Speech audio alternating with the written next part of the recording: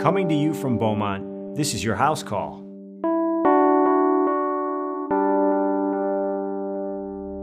As a Detroiter, the revitalization of Detroit is so exciting.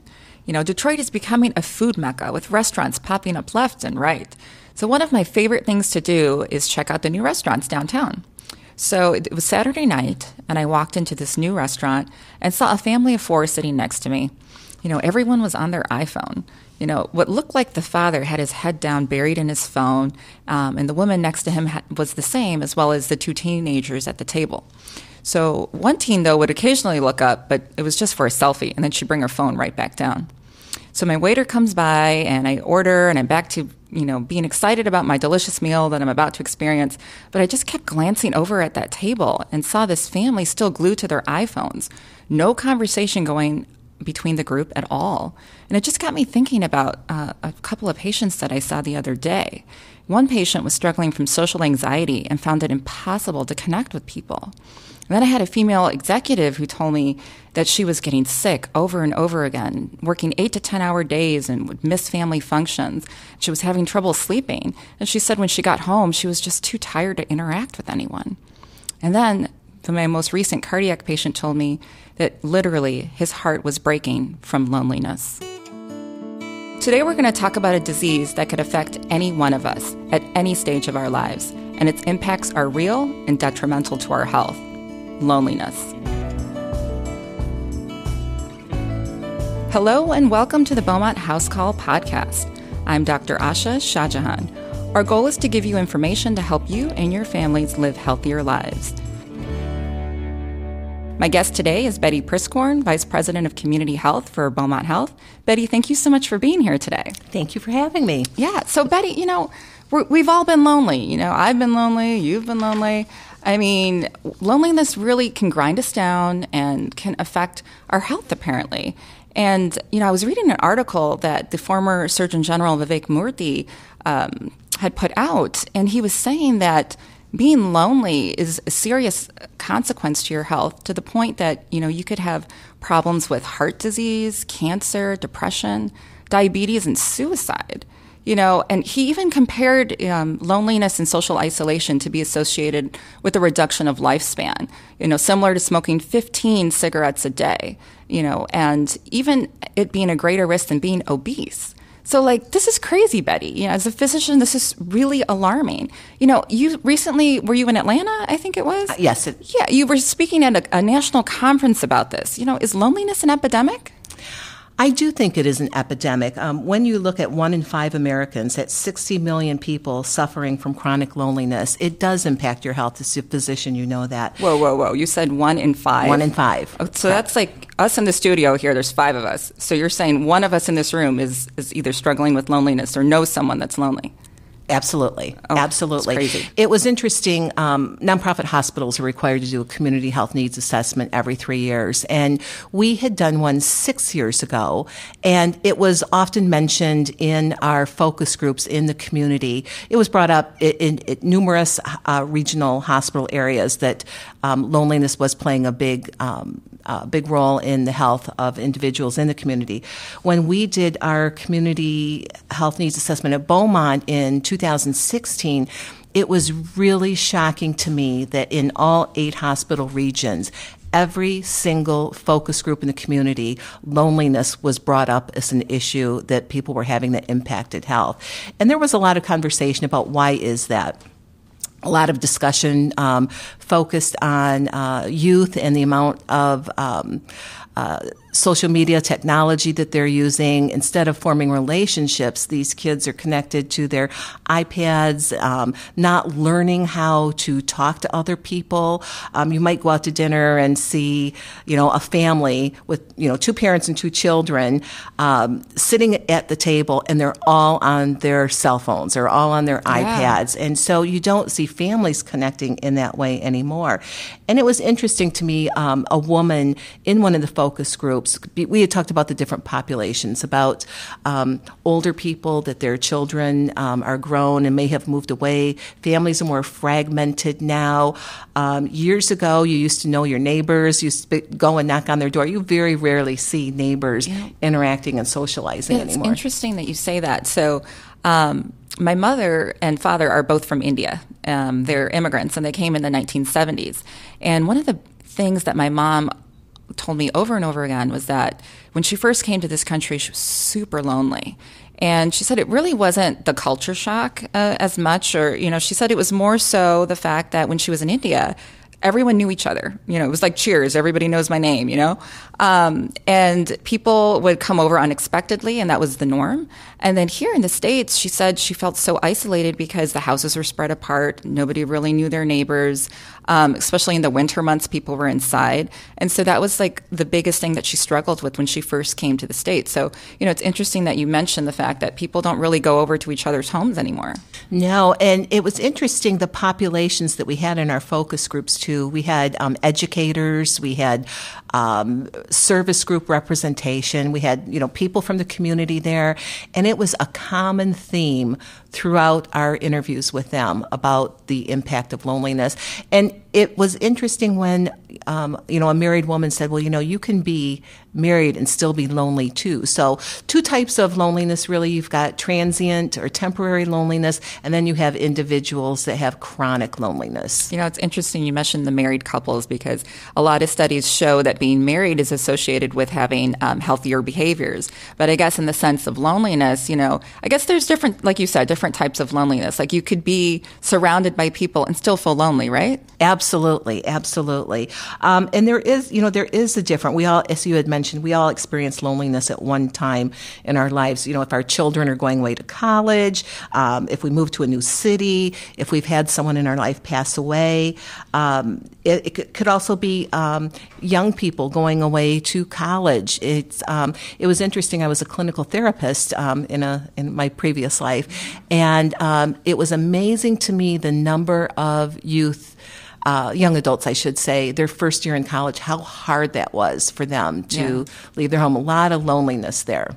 Yeah, and it's interesting that we talk about, we're talking about loneliness and the effect it has on health. And, some people might think, it's just more like psychological pain of being lonely. And we've all experienced it at one point. But, there's actual documentation from evidence-based studies about the decrease in your inflammatory response and the decreased regulation of cortisol, like the stress hormone, and the decrease in your immunity and the dysregulation of sleep. And to me, as a physician, I just find it so interesting that we focus on, obesity and making sure our patients, diet and exercise and making sure they get their cardiovascular screens. But if loneliness is such a huge indicator of health and can affect your health in the same ways as these other diseases, it's like, what are we really doing to help people or screen people? Have you seen anything related to that as far as screening?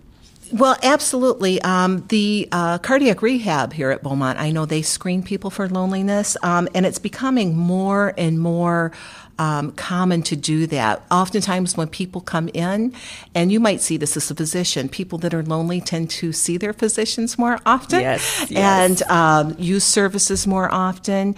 But, they oftentimes they feel empty and alone and unwanted. So they crave human contact, but their state of mind can make it more difficult for them to initiate that contact also. I think having chronic disease itself can be isolating. I've had patients who are cancer survivors, and prior to having their diagnosis, they were happy with their family and friends, and all of a sudden they get the diagnosis of cancer, and their life changes in so many ways. But the one thing that changes a lot for them is their social connection and support, because they feel like no one understands what they're going through. And so I've seen a lot of relationship changes. If you get diagnosed with diabetes, suddenly you have to eat differently, or, you have to see the doctor more often, and it can really impact relationships. So, I really feel for my patients that are going through chronic illness and trying to find support. And it can be really isolating to have disease. And like you mentioned, I have patients coming in a lot, sometimes just to chat. And we'll just sort of talk about things. And, I feel like loneliness is an important indicator. You have this empty feeling, and which should be taken seriously, just like hunger or thirst or pain. And, that kind of brings me to the fact of, I think that loneliness should be considered a vital sign. What are your thoughts on that? I absolutely do think that should happen. we know when patients come in and they might be talking about other symptoms. You had talked about chronic disease, but oftentimes people that are lonely may be drinking more.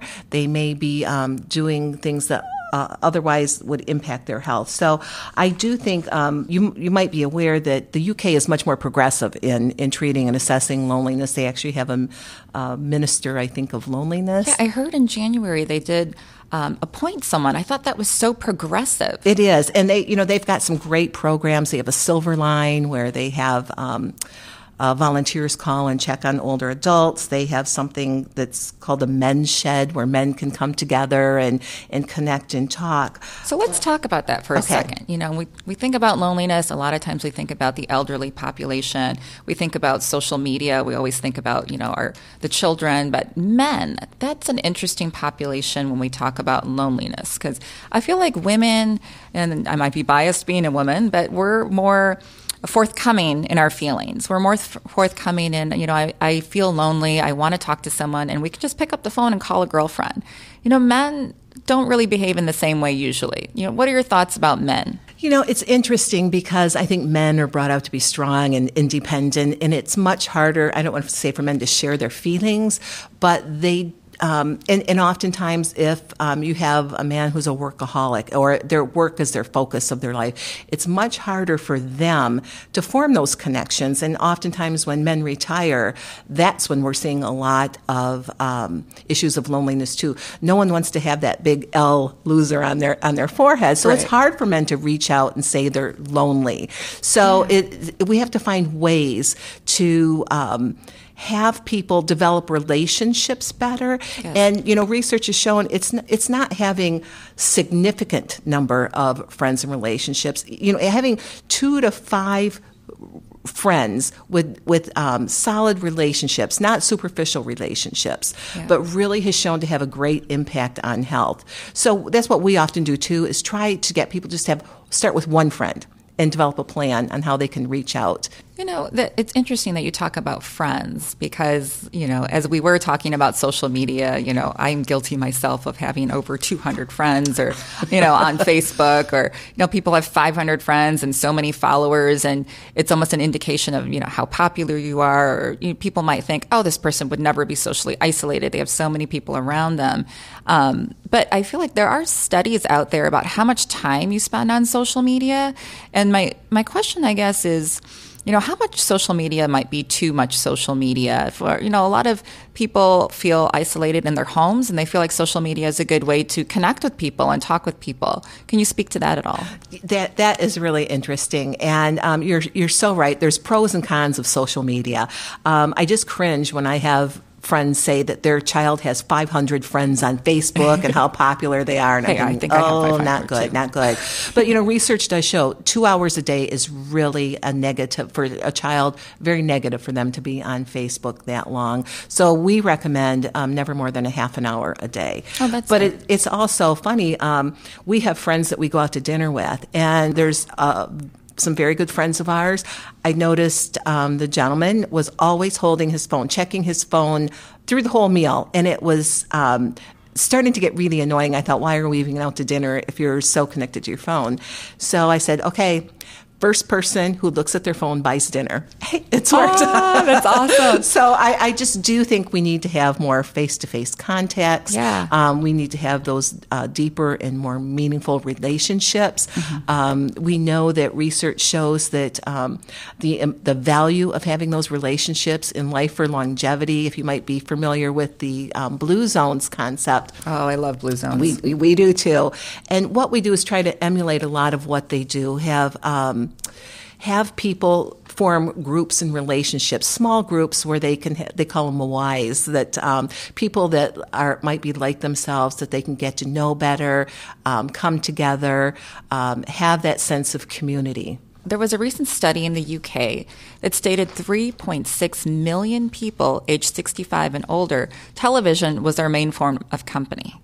And 38% of people with dementia said they lost their friends after their diagnosis. And about 8 out of 10 caregivers felt lonely or isolated as the result of looking after their loved one. And over 9 million adults are often or always lonely. So, we mentioned a lot about the focus about the elderly. We talked a little bit about men and women, but let's think about our children. So, we talked about social media and isolation. How do we keep our kids from being lonely? Well, there's several factors that play into feelings of loneliness with young children, and it's really, really important for parents and educators, particularly when children are just starting to enter school, to observe them. Is the child having a problem fitting in the classroom? Are they being rejected by their peers? Are they lacking the social skills and knowledge that's needed to make friends? Mm-hmm. And so it's when you are a child and failure to socially connect with people, it's a reason for most school dropouts. One of the things I'm really proud of is we have 7 child and adolescent health centers in the Beaumont system. Mm-hmm. And these are very warm and welcoming centers. They serve children from the ages to 5 to 21.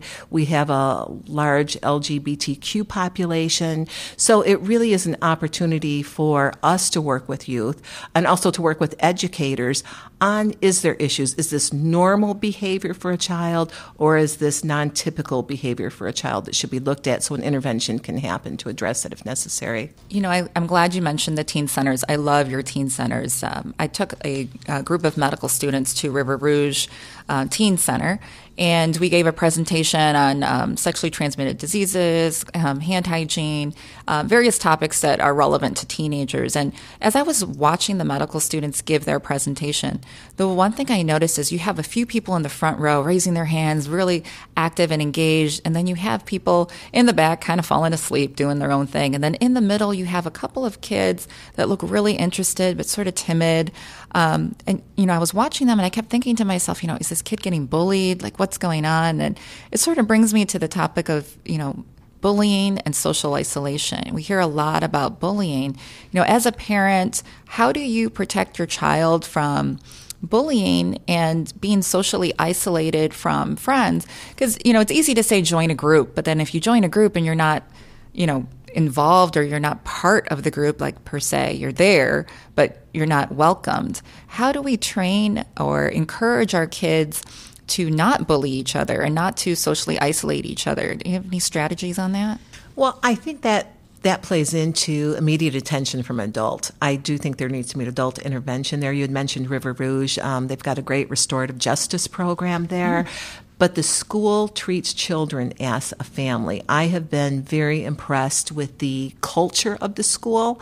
And as we look at that, I think that plays an important role too, that peers learn with adult intervention, there can be ways to address that, whether it's in school, whether it's in a workplace. But it does take an intervention. So a lot of education, we do a lot of educational programs and trainings with the teachers. We're talking about social isolation, and now a lot of people talk to family and friends. I mentioned my mom coming from India. I mean, now she can, FaceTime her, relatives in India, whereas when she came back in the 70s, that wasn't common.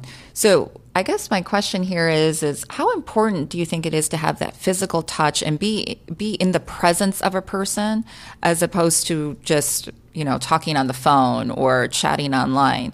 Like, what is the importance of, having a family meal together, like in the presence of another human being? I think that's important. I think you really need to look at the situation too on why a person is lonely. Individuals with chronic loneliness, it really is their perception. They don't have the number of relationships that they would like. They feel inadequate. So oftentimes it's working with that individual on how do you connect with other individuals. We talked about superficial relationships, but it goes deeper than that. What questions can you ask a person? What got you interested in boats, or, just it's almost a training that needs to happen. One of the things that we do is to address isolation in the communities is the programs that my division provides. We use it's called the patient and family centered care model. We don't go into the community and tell the residents, this is what you need and this is what we're going to do, but we let them tell us what they need. It's been a real learning experience for me. We have a lot of diverse populations in the 8 regions that we serve, and it has been so rewarding for me to see a lot of the immigrants coming to our meetings. We have community coalitions that they partner with us. So we partner with the other hospital systems, we partner with nonprofits, and we have the community tell us what they feel that they need to help improve their health. And it's been interesting to see the response to this, not only from the coalition perspective. We have a lot of young adults coming. We have a lot of older adults coming. We have a lot of lonely adults coming. And it was amazing to me as we rolled out some of the programs in the community, the connections that started happening with the individuals as they engaged with others. So, for instance, we have a cardio drumming class where there's a gentleman, he's not really too old, a little struggles with some of the social aspects of interacting, but never ever misses an event, has developed relationships with the other people that come.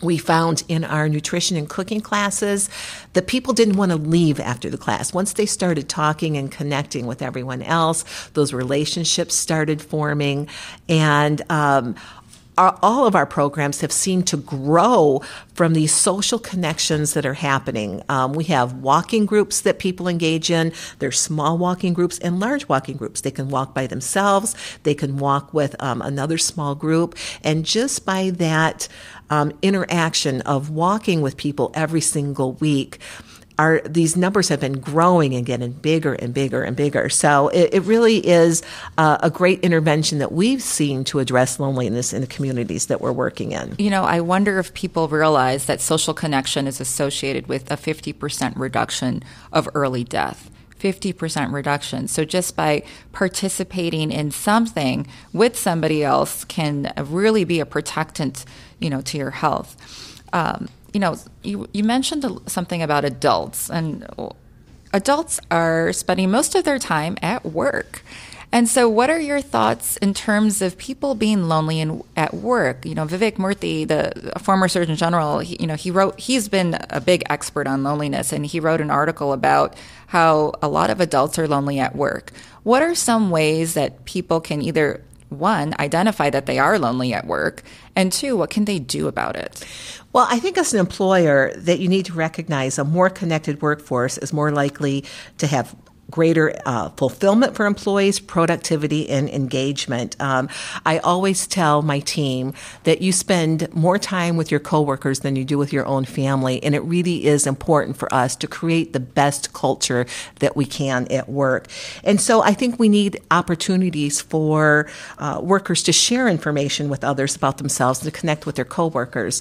At our team meeting yesterday, we were talking about different personality styles, and we have a younger employee who talks. She's a real rah-rah, go-get-em type person, and she loves doing icebreakers. And I thought, what a great role for her with our team. Yeah. These safe things to do that people can share information. And I think the more you get to know your coworkers and make it a more enjoyable environment, I think that really helps employees to become engaged, to have those relationships at work. And I think it's employee retention, too, when you create that culture, that positive culture with your employees. It's funny that you mentioned that. I was just talking to a friend of mine the other day, and she told me how her husband's work, every Thursday they have a DJ that comes and just plays music, and everyone sort of gets up and starts dancing or whatever. And she said that she went to pick up her husband one day, and she's like, what is he doing? And she's like, what a cool workplace. But it does uplift the spirits. It does get people to interact with each other. Another thing I wanted to talk to you about was the fact of that social touch. There was a family therapist, Virginia Satir, that said, hugs are important for survival. And there was a study that was done that looked at brain images of people who touched another person, like holding hands or a hug, versus someone that did not. And they saw the activity in the brain was much increased when you have physical touch with another person. And she mentions that, you need 4 hugs a day for survival and 8 for maintenance and 12 for growth, and you might look at that and think, okay, that's kind of silly or warm and fuzzy, but I actually looked into it, and hugging a person in a day, it increases your oxytocin levels, It increases your serotonin levels. And these are the things that we need to kind of prevent anxiety and depression. So I think, even just shaking someone's hand or giving them a hug or giving a social smile can really impact another person's day. That's interesting that you said that. There was an employee a few months ago. I think I'm a person that sees the glass as half full. And I have been amazed when I'm out smiling at people, just a smile. Everyone seems to smile back. Yeah. It really does have an impact on people. And a few months ago, there was an employee, and I said good morning to her every day. She often didn't respond, did not make eye contact. And when she was leaving, she came to my office and said, I want to let you know what a difference that made in me working here by you saying hello every day. And I was like, oh my gosh, the simple things that we can do in life to really impact a person and how they feel. You never know. Oftentimes, people might not pick up a cue. If someone's being silent or quiet, they might think they're mad at me. Right. What did I do wrong? They don't like me. But you always really need to reframe what you're thinking. Maybe they're having a bad day. Maybe they experienced something terrible. But just knowing that such little simple things can change people's life. I mean, that really had a big impact on me about, wow, that was nothing. That was really nothing I did. It took no effort from your end. No.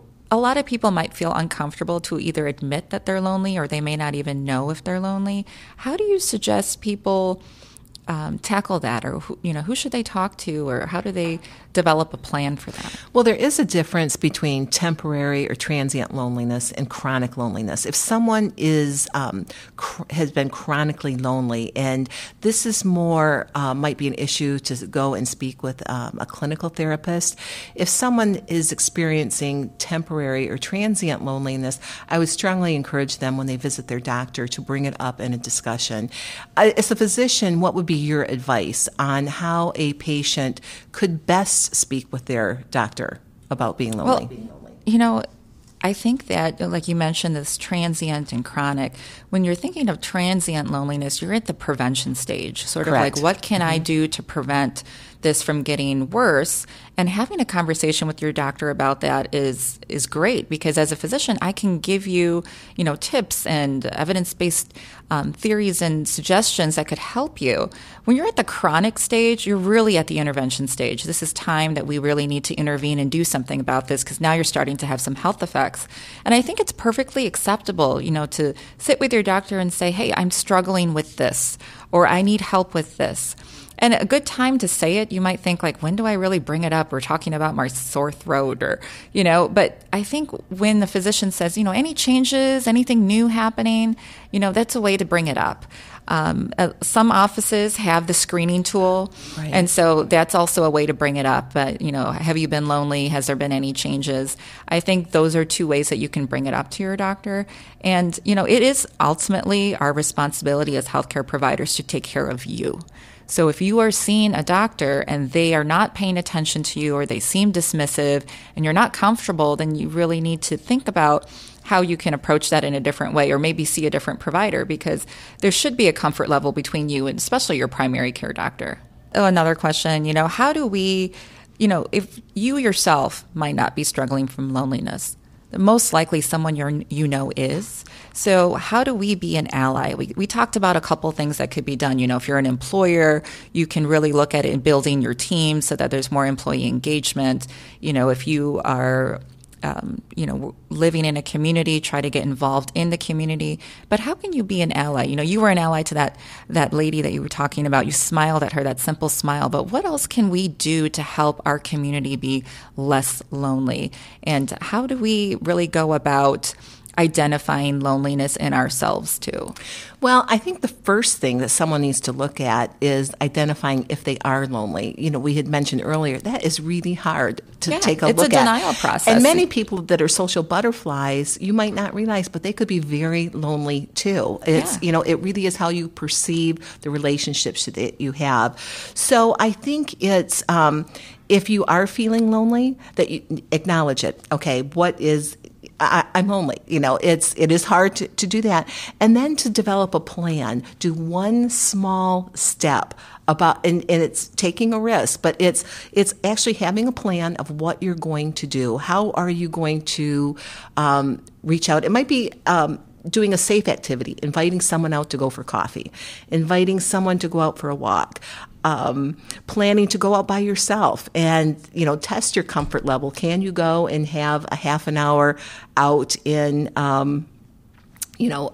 going to a coffee shop and sitting there by yourself? So it really is having a plan in place and celebrating those small successes and trying one friend, just, developing that one really good relationship. I like that you say that. You mentioned earlier that if you're someone who's a workaholic and all of a sudden you retire, that you have this sense of loneliness, and you said, have a plan. I like that. As a family doctor, we focus on prevention a lot. And I think that if you are currently not lonely, you should also think about preventing yourself from becoming lonely in the future.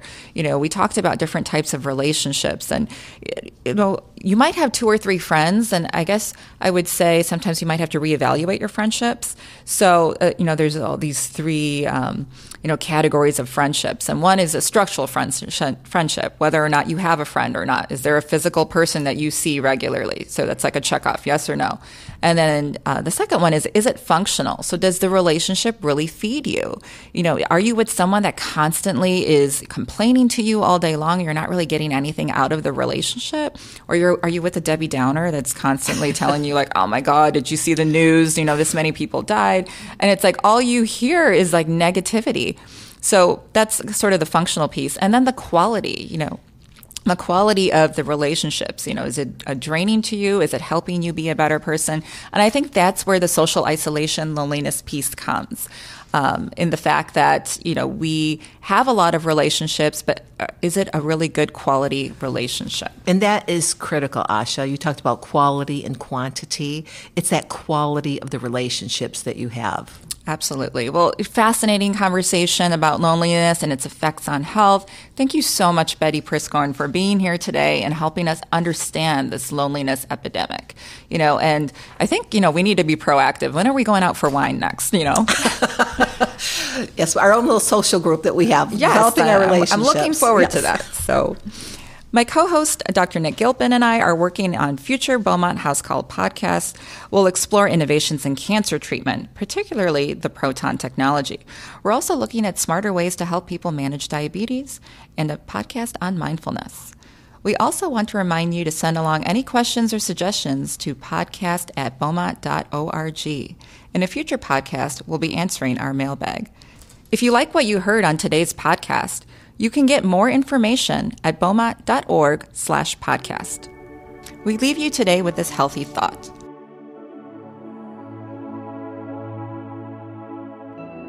Loneliness might not go away anytime soon as a healthcare crisis. With greater risk of cardiovascular disease, dementia, depression, and anxiety, loneliness can kill you. It's really important to recognize the signs and symptoms of social isolation and know that loneliness is preventable, and you now have some tools to change it. If you're lonely, reach out to your doctor. As a physician, it's our job to help you in any of your health struggles. And if you don't have a doctor that you feel comfortable talking about your loneliness to, maybe it's time to get a new doctor.